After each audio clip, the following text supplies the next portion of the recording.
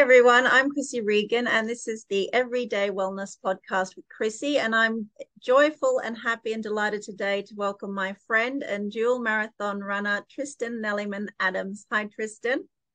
Hey, Christy, how are you? And good day to everyone out there who's listening on this podcast. Definitely get on board and support Christy and all her stuff that she's doing. Oh, that's too kind. Thank you very much. So we've spent a lot of time together, run, sweating, and hopefully inspiring other people this year. But you're not long back from running the oldest marathon in the world in Athens, which gives me goosebumps when I think about it. So tell me how a boy from the Torres Strait Islands finds his way to Athens. Yeah, I definitely can.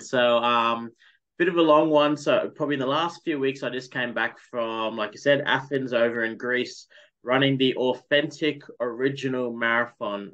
So marathon is 42 kilometers, quite a long way. It's something that not a lot of people can do, and once people do it, it definitely changes their life forever.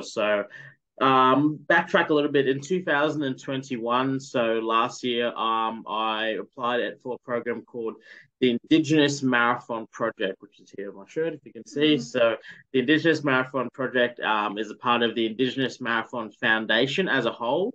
And that's run by and founded by a famous Australian runner called Rob De Castella. Rob De Castella is proper famous, back in the 80s and uh, early 90s. He's ran marathons all over the world. He's won Boston Marathon, went really well in New York. Completed at Olympic Games, Commonwealth Games, all the things. He's done it all in terms of running in the sport of marathons. So in 2010, he founded the foundation, the Indigenous Marathon Foundation, where he sought after four young Aboriginal men to train them up from zero to running a marathon in 6 months. It's a huge task. People that run know how hard that is, and people that are quite good runners will tell you that's absolutely crazy doing that. He built up the foundation, and in the span of 6 months, trained these four young men to basically nothing to be able to run a marathon. And what they did was they went over to New York City in America, and they took on the New York City Marathon. At the time, he didn't really know how they would all go. Their preparations were hindered. He didn't really know how it turned out. But what he was trying to do was to try and see if Aboriginal and Torres Strait Islander young men and women could be on par athleticism wise with some of the great African runners, so the Kenyans and the Ethiopians, and how they dominate the sport of running. He wanted to see if Aboriginal and Torres Strait Islander people could do exactly the same. What he found though was, yeah, we're really good at running, and yeah, we can do some really incredible things, but it became more about running. It came about inspiring their communities. It came about inspiring their families. It came about inspiring the whole of Australia. So those four young men, they crossed the finish line in America, and they became the first four graduates of the Indigenous Marathon Project. That was in 2010. That went on for another 12 years, including this year. So I was a part of the squad last year, and I went through exactly the same journey. I'm notoriously not a runner. I'll tell people I hate running because I do. But what I did was I'm traditionally a rugby league player, and I stepped out of my comfort zone, applied for the marathon project, was successful in getting it, and last year went on the most roller coaster journey of my life, concluded in running a marathon last year. But due to COVID, COVID factors from around the world. Usually they go over to New York City. So it's been a thing where since 2010 all the way through, they've gone to New York City to run the marathon. Last year, we were very blessed actually to be able to run it in Alice Springs at night time. It was more special for us and more special for us as Indigenous people. Jen fast forwards onto this year where they asked us, because we never got to go to New York, do you want to go over to Greece and represent Aboriginal and Torres Strait Islander people on the world stage and get you a chance to run an international marathon and do that by tackling the authentic original marathon at Athens? And I said, sign me up. So that's how it all came about. And that's how, just over 4 weeks ago, recently, I took part and I started the finish line. I took place and was on the starting line in an actual little town called Marathon and ran to Athens. And yeah, it was a crazy, crazy experience. Been a crazy 24 months. So very blessed. That sounds, I've got goosebumps listening. And I read your post about the bus ride to the start line. You said it was one of the most beautiful sunrises you've ever seen. Yeah, it was incredible. I've never been overseas before, so the whole international travel journey was just something else. I'm from the Torres Straits, a little island called Thursday Island is the capital, but also I spent a lot of time in a little island called Murray Island, which is far east, and that's famous, notorious for the Indigenous advocate Kweki Mabo, who fought for Aboriginal and Torres Strait Islander land rights. So, I'm proud to be able to come from such a strong generation of people. So, I've never ever been overseas, and as a kid growing up, and still now as an adult, I thought overseas was something you see in movies. Going to places like overseas and exploring the world was just not something that Aboriginal and Torres Strait Islander people do, which is sad, but it's kind of the reality of the world we live in. So you know, traveling overseas and going on big airplanes and getting my passport and going to duty free at the airport and seeing people that they're human beings just like us, but they can't speak English, and it was just all such a cultural eye opener for me.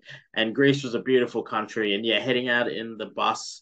Um, Out to the starting line. I remember it was a very, very quiet bus ride. Everyone was a bit nervous. But yeah, as we headed out, the beautiful Greek coastline and the beautiful sunrise as the sun was coming up was something I'll never forget. And I just was going for my phone the other day and I was grateful. I got like a little 4 second video of it, but it's still pretty cool. And it was one of the most beautiful things I've ever seen in my life.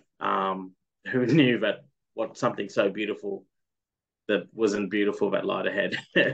Well, exactly. But let's rewind for a second because are you telling me I don't need my passport to go to Murray Island?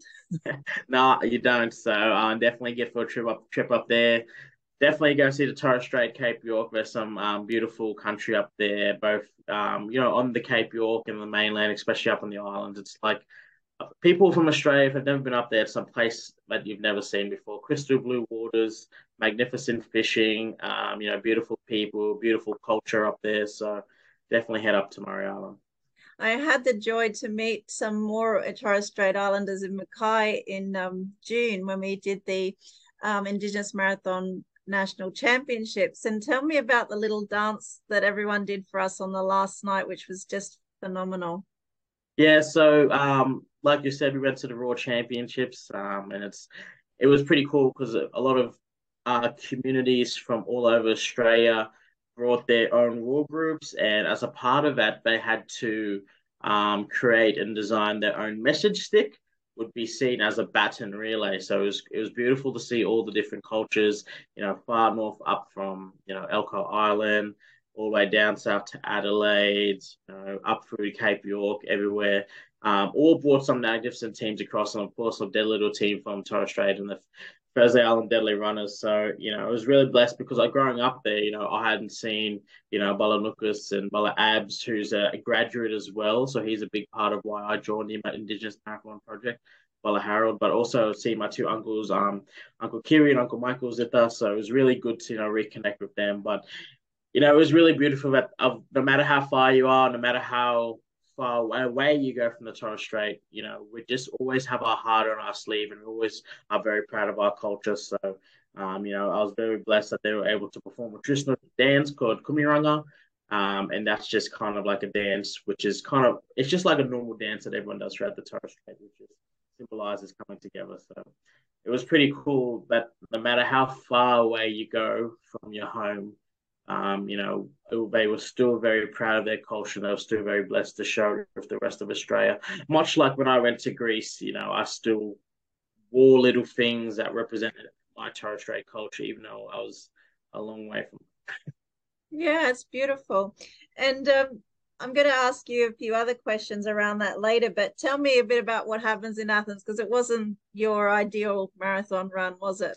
No, and look, running a marathon is hard, full stop.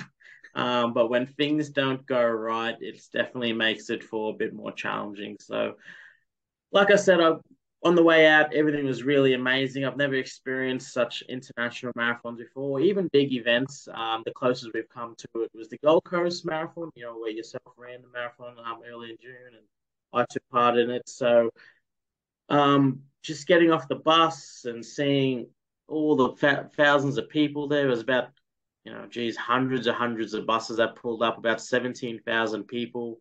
Not many people spoke English, so we're just following with the crowd and they're trying to tell us things and we have no idea. So we're just walking and walking for ages.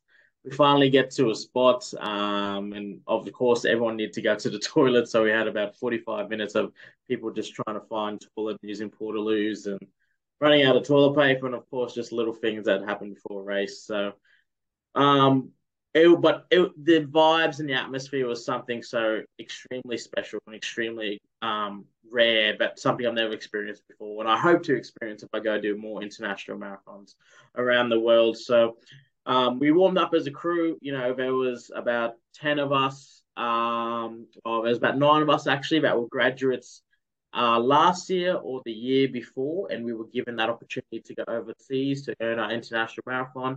There were 2 squad members from this year's squad that, for various reasons, couldn't go to New York, so they joined us in Athens, which I thought was pretty special. That we got to witness them finish their journey, and I know how powerful that is when we finished it in Alice Springs last year. How amazing it was to be there for them.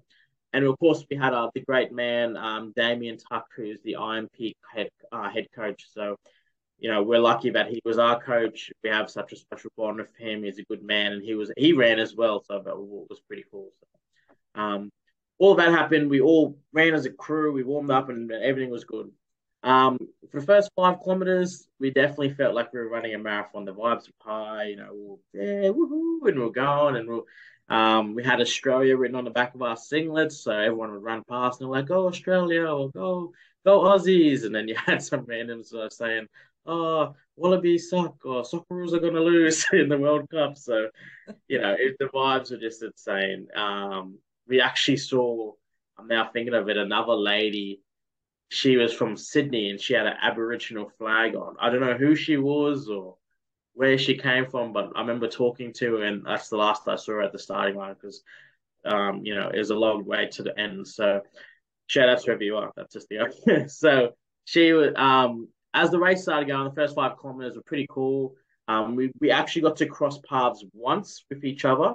So we had to go to a fountain, which was Athena's fountain, on the way to a marathon, which was a really, really big fountain that had the statue of Athena in it. And we thought that was pretty cool. You go around the fountain, which is a big roundabout, which is a couple of 100 meters, so it's really cool. But when you come back, that's the only time we ever cross paths with the rest of our little crew. So it's funny that I high five some of the people. We're only about maybe 20 minutes in. I high fived with them, and then I remember talking to one of the other brothers, and I was like, "All right, we're not going to see them to the end for another 6 hours." So we were just all the vibes were really fun and really high. It was a bit of a pack at the back of us. There was about 4 of us, all kind of just trotting along, really easing into it and feeling good. I started to feel really good with myself, and I've been training really hard, so I wanted to give it a bit of a crack. So I left that pack and I kind of went ahead. So from 5 kilometers through to 10 kilometers, just enjoying it, enjoying. I remember I'm picturing in my head that I was running on the right. There was beautiful mountainous, Greek scenery. We'd go past some little villages, and there was old ladies in Greek togas, and they were doing the traditional Greek dancing, and that was really cool. All the little kids along the both parts of the street were handing out olive branches, and you grab one in the back of my headband, and I ran for that for ages. I think it fell out along the way because I didn't have it at the end, poor thing. So it was all really, really fun. That first 10 kilometers was just exactly what I thought the whole thing would have been like. Yeah. Unfortunately, about 10 kilometers in, I'm running.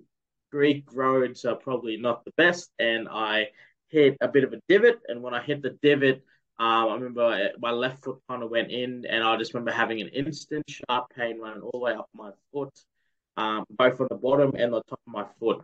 I've got a history of plantar fasciitis, which is a classic like runner's injury. So I thought, oh man, this is very early for my plan to be playing up. So it doesn't matter. I'll just trot along. I then started to notice a pain on the top of my foot, which is something I've never felt before and was a bit new. So about 10 and a half kilometers, 11 kilometers in, I just started to hurt that much, but I couldn't really run and I couldn't really walk. So I couldn't put any weight on it. So I remember there was a railing on my right and I just kind of held onto the railing and hopped on one foot for a long time. Morgan, Clinton, and Bonnie, who were with me at the back of the pack, they shortly overtook me, and they were thought like they were stressing too because like Tris, you were cruising. What's wrong? And I was like, I don't know, just don't worry about me. Run your race, and I'll see you at the finish line. I'll see you up ahead once I come good. So they took off. All three of them went past me. At that stage, it was quite hot too, so I think I was just kind of feeling a bit cooked. So I was hot, my foot was sore, and I was limping. So from 10 kilometers till about 25. So for 15 kilometers, I hopped on one foot and walked as much as I could without being sore. And I hopped again and walked, hopped, walked. And I was flying the first time 10 kilometers, so it was a bit disappointing, and I felt started to feel a bit down, thinking, why am I going so slow and times and all that? So that kind of went into my head, and that's what was a bit affecting me. At the 25-kilometer mark, or actually before that, from 10 all the way through to 25, there were some medical guys on like the edge of the street. But looked a bit dodgy. They had board shorts on, and one bloke was puffing durries, and they were like based in little bus stops, so they didn't really look exactly like they would give some good advice. So I kept walking, running, hopping, whatever I could do just to get going. But at the 25-kilometer mark, I saw a tent, and I hadn't seen a tent all course. There was some nice physio tents, like tables set up. So I saw these blokes. I'm like, oh, choice, there must be physios from the university or something that can help me out. I went over to them. There again, communication was hard. So I told them like my foot was sore and I don't know what's going on. Do you have any painkillers? I asked them painkillers, and they're like, "Oh, we'll have a look." They told me to take my shoe off. I was so hesitant taking my shoe off. That's like a no-no you can do when running long distances. I took off my shoe, and then instantly my foot just swelled up to like a balloon. It was like massive purple, gross colors. Um, they were trying to like do assessments and stuff, but it was just hurting too much. So they're like, "Oh, exactly where the physio was, exactly across the road was an ambulance." So like, we'll walk over to the ambulance. I hop over to the ambulance. The ambulance is they're probably a bit more better. They're talking English and they're letting me know what's going on. They said, "Oh, I think you've got stress fractures on the top of your foot, and also your plantar fasciitis playing up on the bottom of the foot. So it's just you can't really do much." And I said, "Oh, can I have some painkillers?" And I'll keep going. They're like, "Keep going. Like you're done, mate. Like you're not going to be able to finish it. Let's do 17 kilometers. That's a long way, and you're no capable way of walking or running. Like we had to help you to get from one side of the road to the other. How are you going to go for another 17 kilometers?"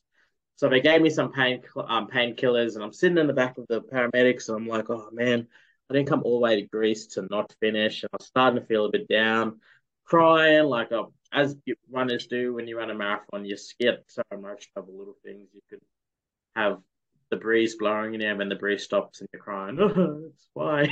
So it's just that's how I was feeling over. So from the 10-kilometer to the 25-kilometer, I was already an emotional wreck and playing in my own head and fighting demons just to get that far. When they told me I was done, I just accepted defeat. Um, they started me asking me questions: where you staying, where's your emergency contact, who can we contact, all these things. Like, so then in my head it started to become a bit real, but I probably won't finish this, probably won't get the chance to finish it.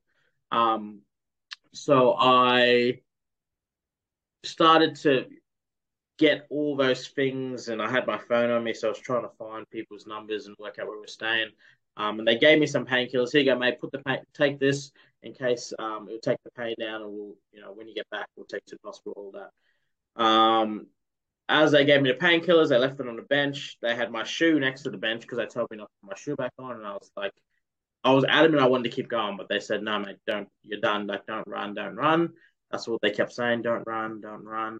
And I heard, commotion in Greek language, and then all of a sudden they've grabbed their trauma kit and they ran out, and there was a little man that was running past, and he passed out. Poor fella, so he just passed out on the ground. So he obviously he was hurting, so just exhausted his body.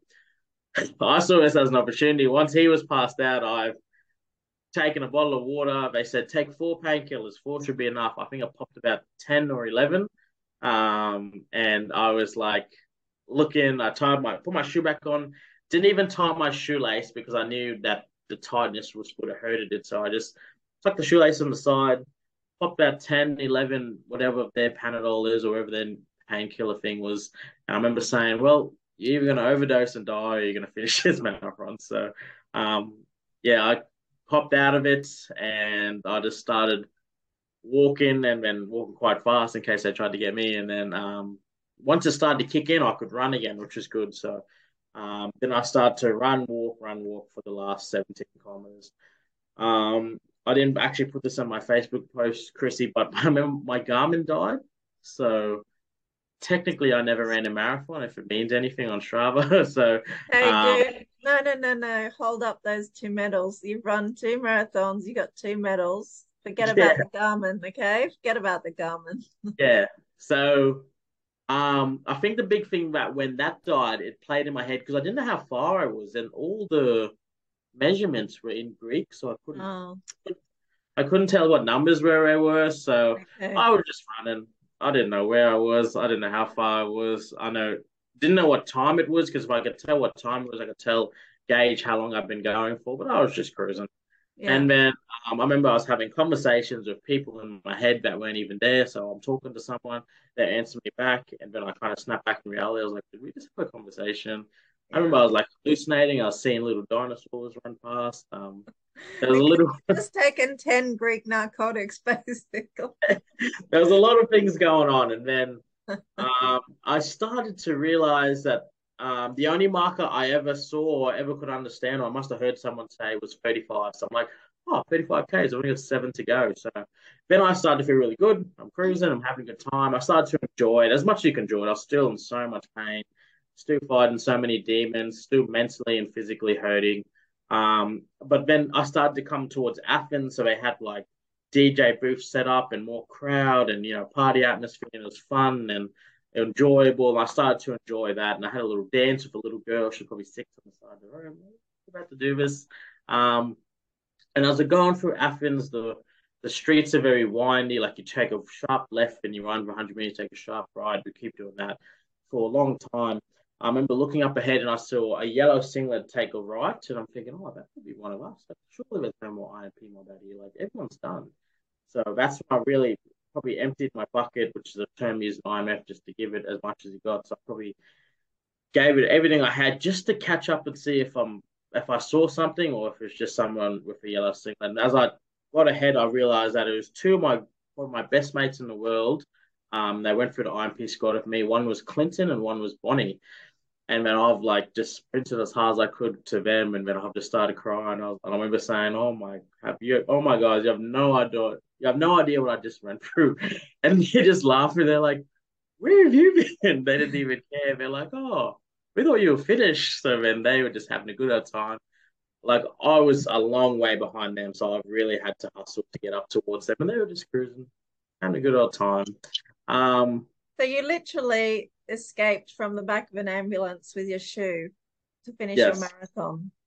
exactly. And yeah, And does it feel worth it now? At the time, you obviously saying, "Am I crazy?" But are you glad you did it? yeah. And if you ask me if I'll do it again, yeah, I probably would. I just feel like I, I to travel all the way over to the other side of the world, there was nothing that was going to stop me. And 17,000 people took the starting line of that marathon, and only 12,000 finished. So 5,000 people just dropped out, or It's a 5,000 huge people. number to do a marathon. Like obviously I haven't 7,000 in Melbourne felt like a lot, because Yeah, we started up the front with the elite runners, and the thought of 7,000 people behind me was enough to make me run my butt off for yeah. 10Ks because I didn't want to get steamrolled by another 7,000 people. And because we were with IMF, we were really blessed where we were in wave 2. There was 14 waves. Wow. So we were in wave two. The pros went and they went off, and then there was all us, as you can see, the second pros. Yeah, So yeah. so we all joined them. So I remember we were like people that were cruising because you could tell by the colors. We would see like constant yellow bibs or blue bibs or gold bibs, and all of a sudden we'd see like a purple bib, and we're like, "What wave's that?" And we're like, "Oh, that's wave nine." So the people in wave nine have caught up to us; they're beating us. Um, but it's just so surreal, and then I ended up finishing the race with those two. We were all hurting, and then I felt like I could have kept going because there was 3 kilometers to go, and I was running really good, and I was running really freely, and I was probably just trying to run as fast as I could and finish it off. But then I ran ahead of them for about 100 meters, and I looked back, and they were hurting, and I was hurting too, but I wasn't hurting as much as they were. So I came back to them. I said, you know what? Let's just finish it hand in hand when this across the line. Yeah. So Good on we you. ran, we ran through the city for the last few Ks. Probably some of the most enjoyable experience I've ever had in my life running with those two. They're literally my best mates. I talk to them every single day. I ring them or call them or text them without a doubt. So to be able to finish the marathon with them hand in hand, I remember we were coming down a hill, and then we just heard a roar of noise. I'm thinking that like what is that? But that was the crowd. Like the whole Olympic Stadium was packed, and there was just so many people there. And as soon as we were on that home stretch, it was blue carpet all the way through, similar to Gold Coast. And Bonnie and Clint were ecstatic. They were screaming and like, yeah, we did it. I was a bit dead, so I wasn't as much. And if you see any of the photos, I'm very dead in the photos. But I remember just seeing up in the distance, a long way away, just the rest of the IMP crowd were there and they were cheering us, but you just saw the Aboriginal and Torres Strait flag. Like, so it was just so proud. I remember getting so emotional just at the sight of that. And when we crossed the finish line hand in hand, which is what we planned to do, there's amazing photos of that, some amazing videos. And then, we were met by our coach who ran the marathon as well. Then he was the one that finished first. Then he stuck back and he waited for everyone else to cross the finish line so we could have a moment of them. Like he's a crazy man. And then he, was walking around the city that night too, trying to find us all dinner. Like he's a good follower, but it was just the most amazing experience. It was hard, yes. Was it physically and mentally and spiritually the toughest thing I've ever done? Yes, but would I do another one? Absolutely. It was so It fun. was beautiful. And your photo from Santorini was special. I was in Santorini about 12 years ago, so I enjoyed seeing your picture too. Yeah, yeah. So it was very definitely. So then we after Athens, the very next day, we went to Santorini for a bit of a holiday. So we were some very sore and sorry bodies getting around Santorini that Yeah, I day. can imagine. It's not an easy place to walk around either. No, it's not. So we had a bit of a villa, which is about maybe where the car park dropped us. It's probably about 400 or 500 meters, but that 400 or 500 meters seemed like a very long way carting our luggage to our villa. But it was all worth it, and it was just an amazing experience. And so I think that obviously I've got to know you a bit over the last few years, but you mentioned about the fact that you had a big desire to run a marathon. So, and that you had to face demons and everything else. But just give me an insight into what it's been like for you personally.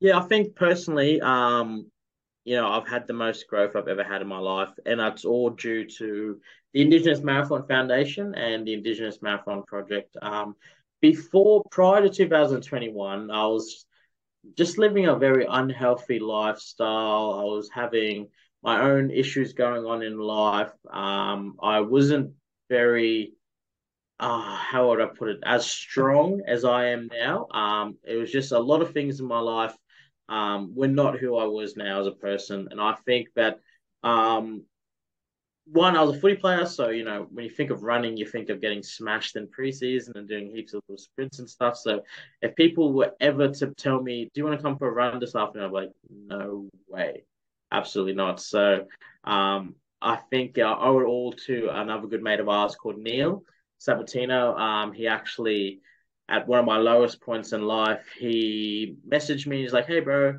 you want to go for a run on the Strand tonight?" And I was like, "No, nah, not really," but in my head, I was like, you know what?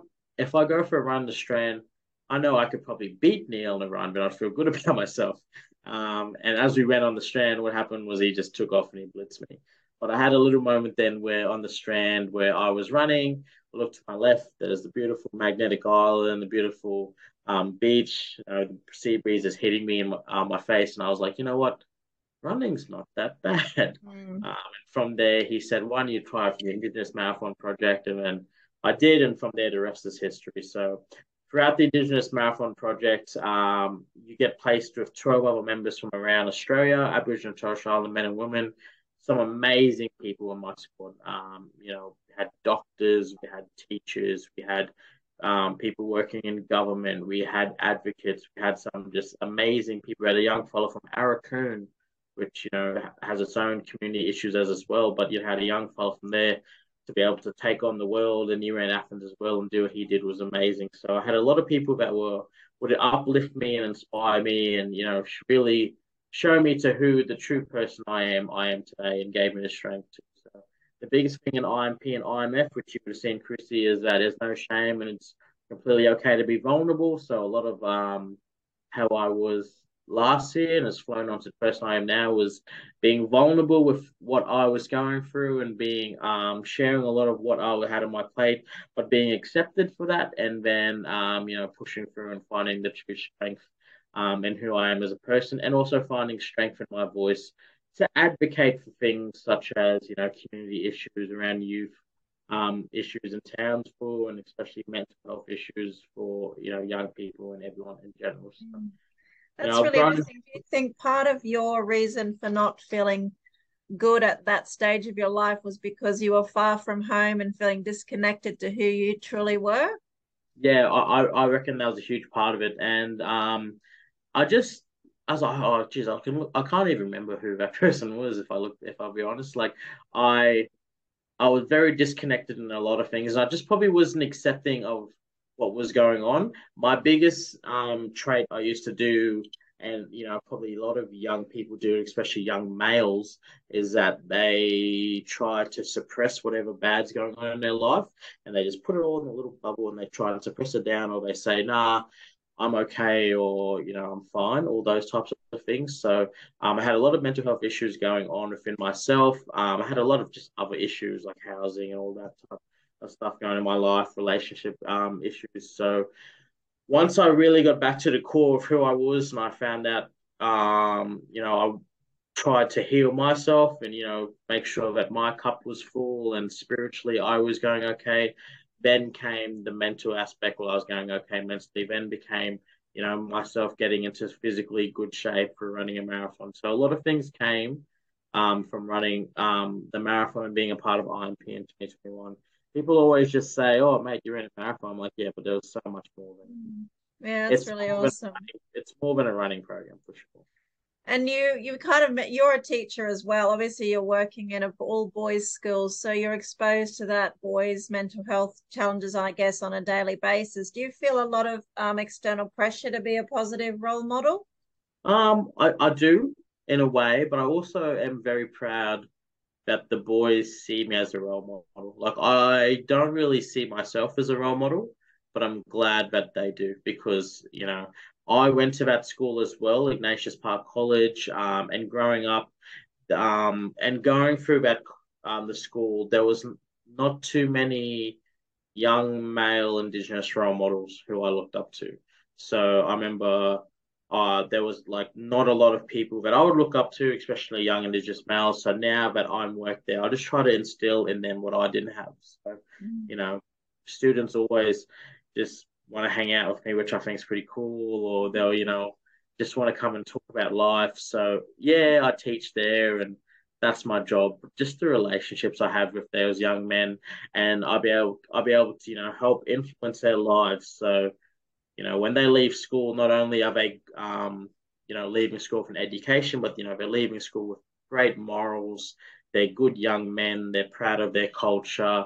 They're healthy within themselves and healthy within their community. And that's probably the biggest thing.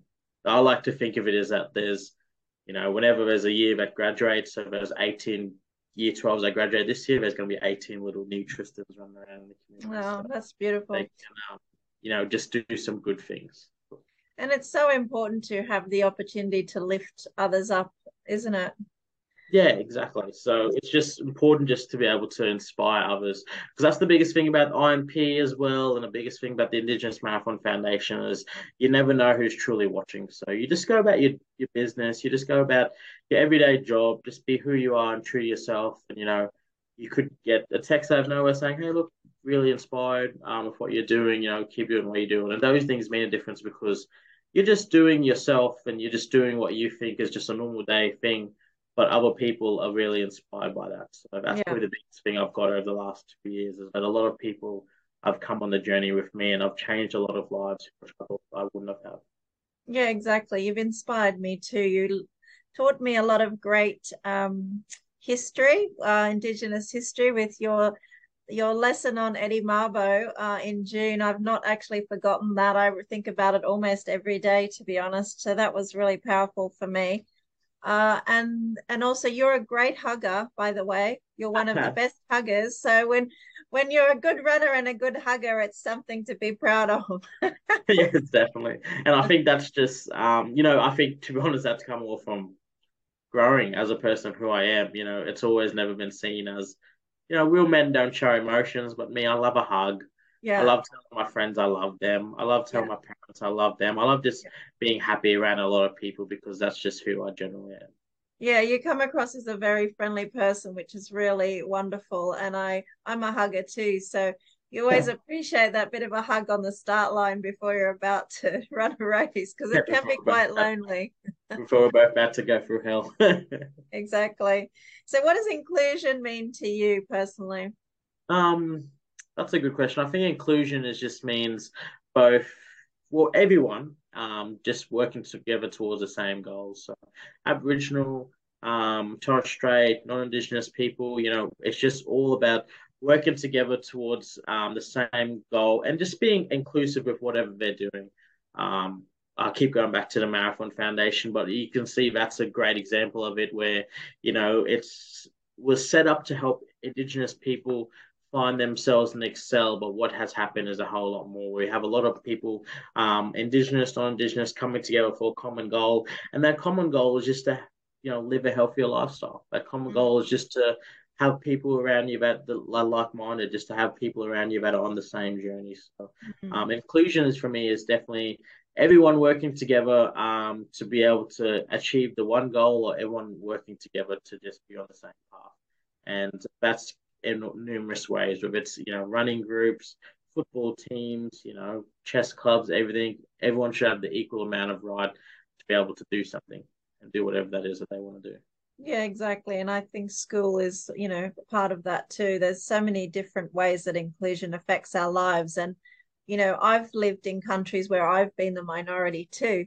So Yeah, when you've been a minority in a non-English speaking country and you're pinched and pushed and prodded and shouted at or whatever happens to you, you very yeah, quickly start to understand what inclusion and exclusion feels like.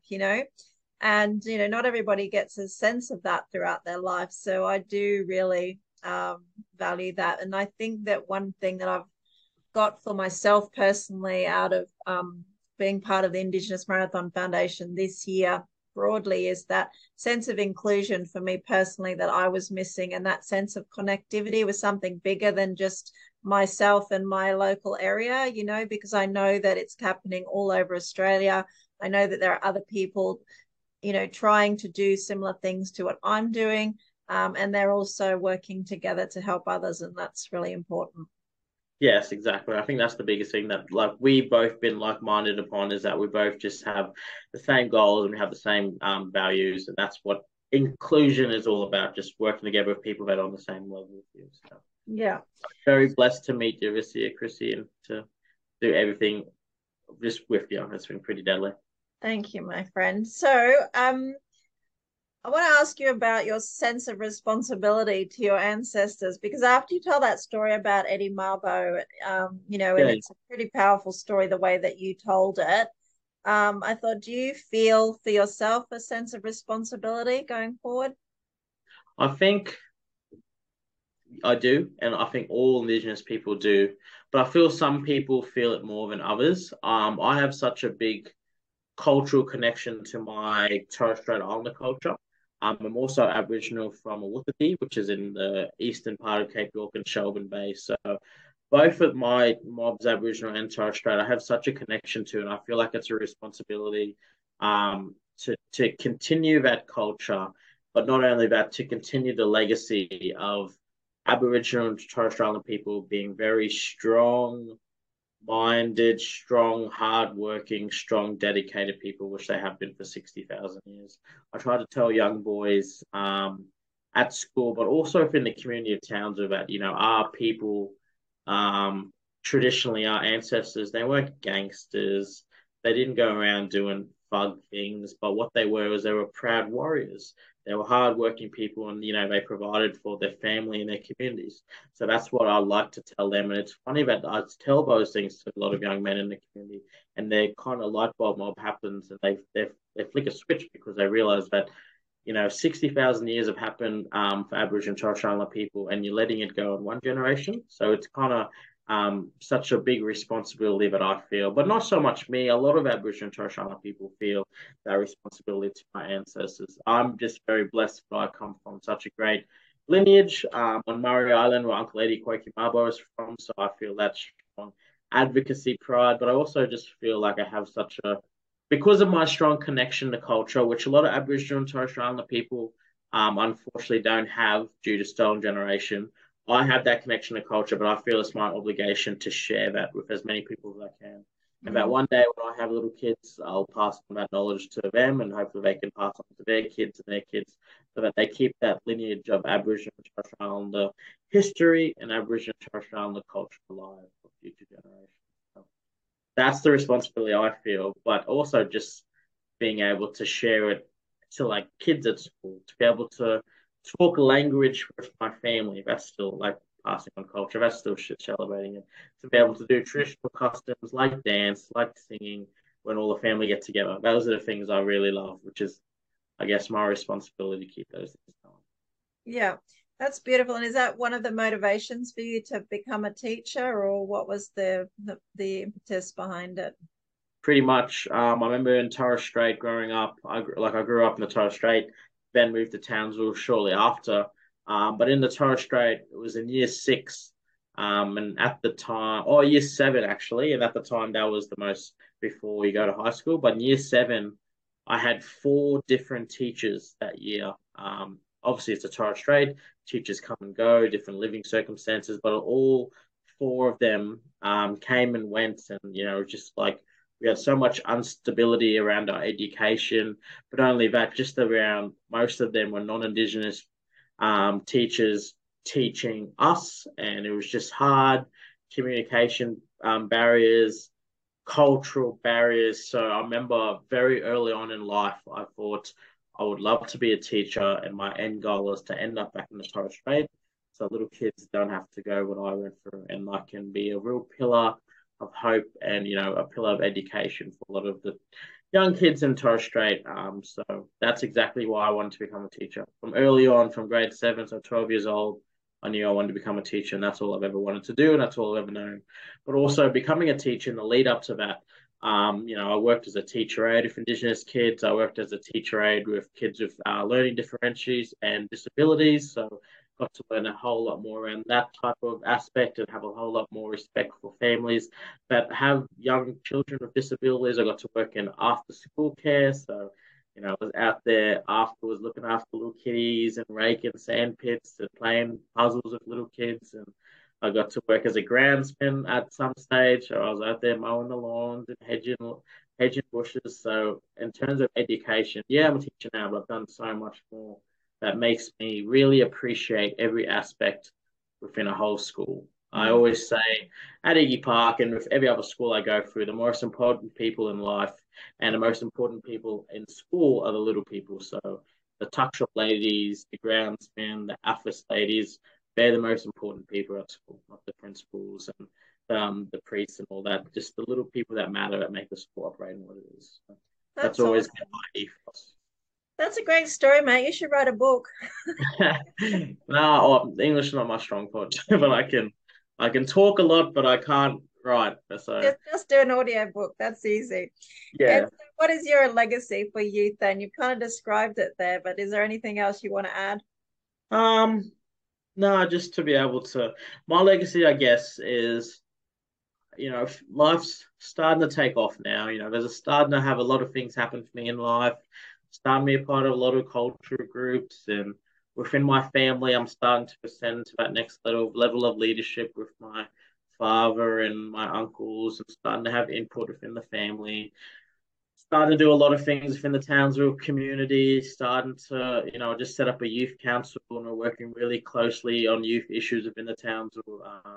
We're actually liaising with a lot of ministers and a lot of high up government people, police commissioners, all that type of stuff.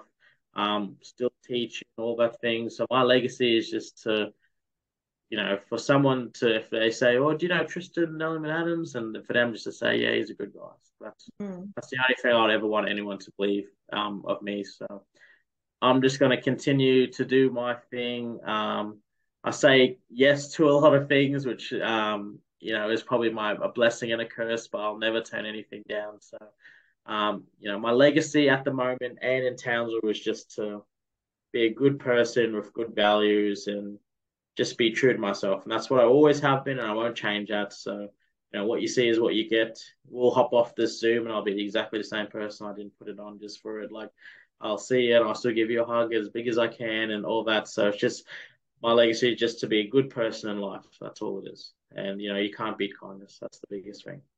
That's beautiful. And I totally agree with you because I think people remember what you radiate from within more than what you have on the outside. Do you know what I mean?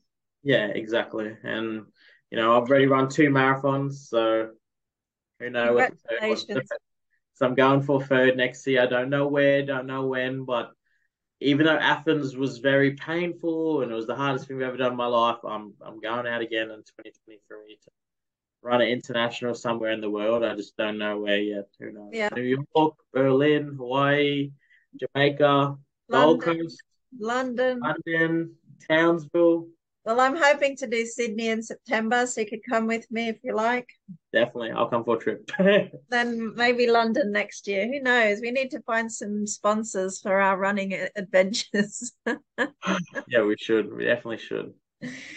Thank you so much for joining me. I loved our chat, and I think you're a good person. So thank you for being an amazing person. No, that's right, Christy. Thanks for having me. And like I said, we're good mates. So I really cherish everything you do for me, for the Townsville Deadly Runners, for the community, for our little four deadly, deadly little boy men and women that call you Mamaja. So you're a pretty amazing lady. And it was an honor for me to be able to come on here. So thank you.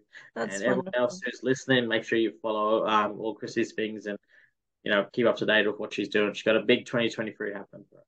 Thank you, my friend. All right, have a wonderful holiday season, and I will see you again soon. All right, thank you. Bye.